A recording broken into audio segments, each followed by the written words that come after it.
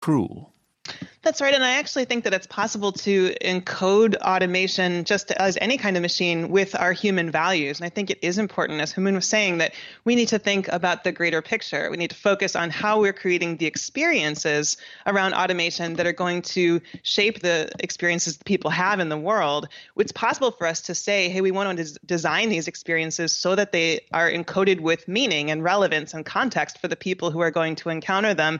And I think that's increasingly important since, after all, we have derived so much of the meaning that we have in our lives from the work identities that we've had. And if those are indeed going to shift and be displaced over time, it's so important that we look for opportunities to encode meaning into the experiences we have around us. Thank you. You're listening to The Real Story. Let's hear about one specific example of automation during the pandemic now. The restaurant industry across the globe was hit hard, of course, by COVID restrictions.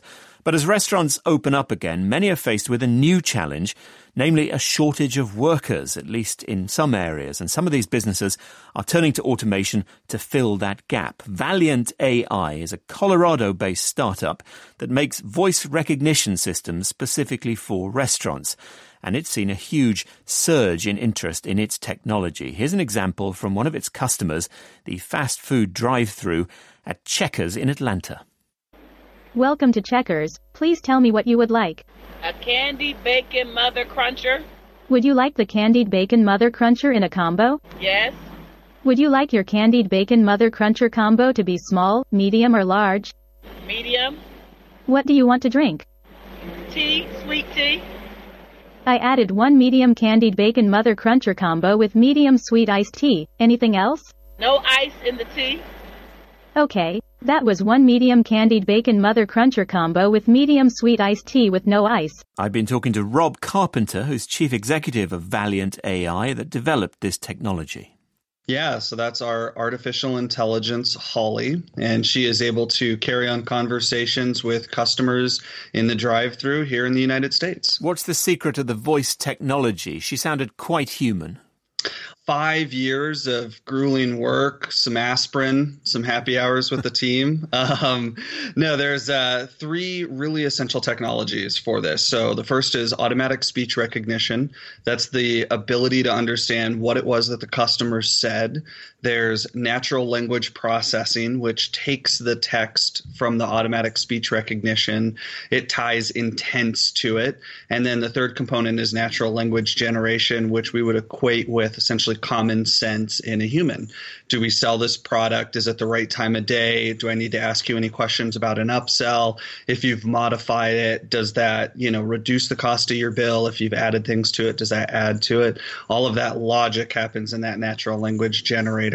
And then we output how we want to talk back to the customer, and then we send that back to them. Because if things go wrong and your hologram server doesn't understand what's being requested, people can get quite irritated quite quickly, can't they?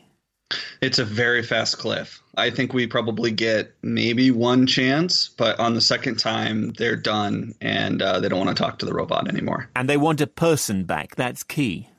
Correct. In that situation, they absolutely want to talk to a person. So our software currently has a third-party call center embedded behind it so that when there's an issue, it just directly goes to a call center person. This way we can still help to take pressure off of the on-site staff. But in certain situations, for example, if a customer directly requests an employee, then the AI can automatically transition the conversation to an on-site employee. But do you think the public are learning fast? They're getting used to talking to a machine. They mind it less than before? It's happening much, much quicker. And I think a lot of that is due in part to things like Amazon Alexa, Siri, Google Home. People are starting to become familiar with how to interact with these systems. With that said, we do think what we're building is a next generation version of that technology. This is a system that's designed to be open-ended. You talk to it however you want to, at whatever cadence you want to. It is not a prompt-driven, ask and answer type of system. So our hope is that by having a more open-ended, natural interaction, that customers will mind it a lot less than the technology of the past 20 years. And what do you say to those people who think you're the baddie? You're taking our jobs away. Look, it's an important conversation. I think it's something that we need to be talking about, and we shouldn't be shying away from it. However, I think there is a misnomer that automation in and of itself is bad. If you look back 150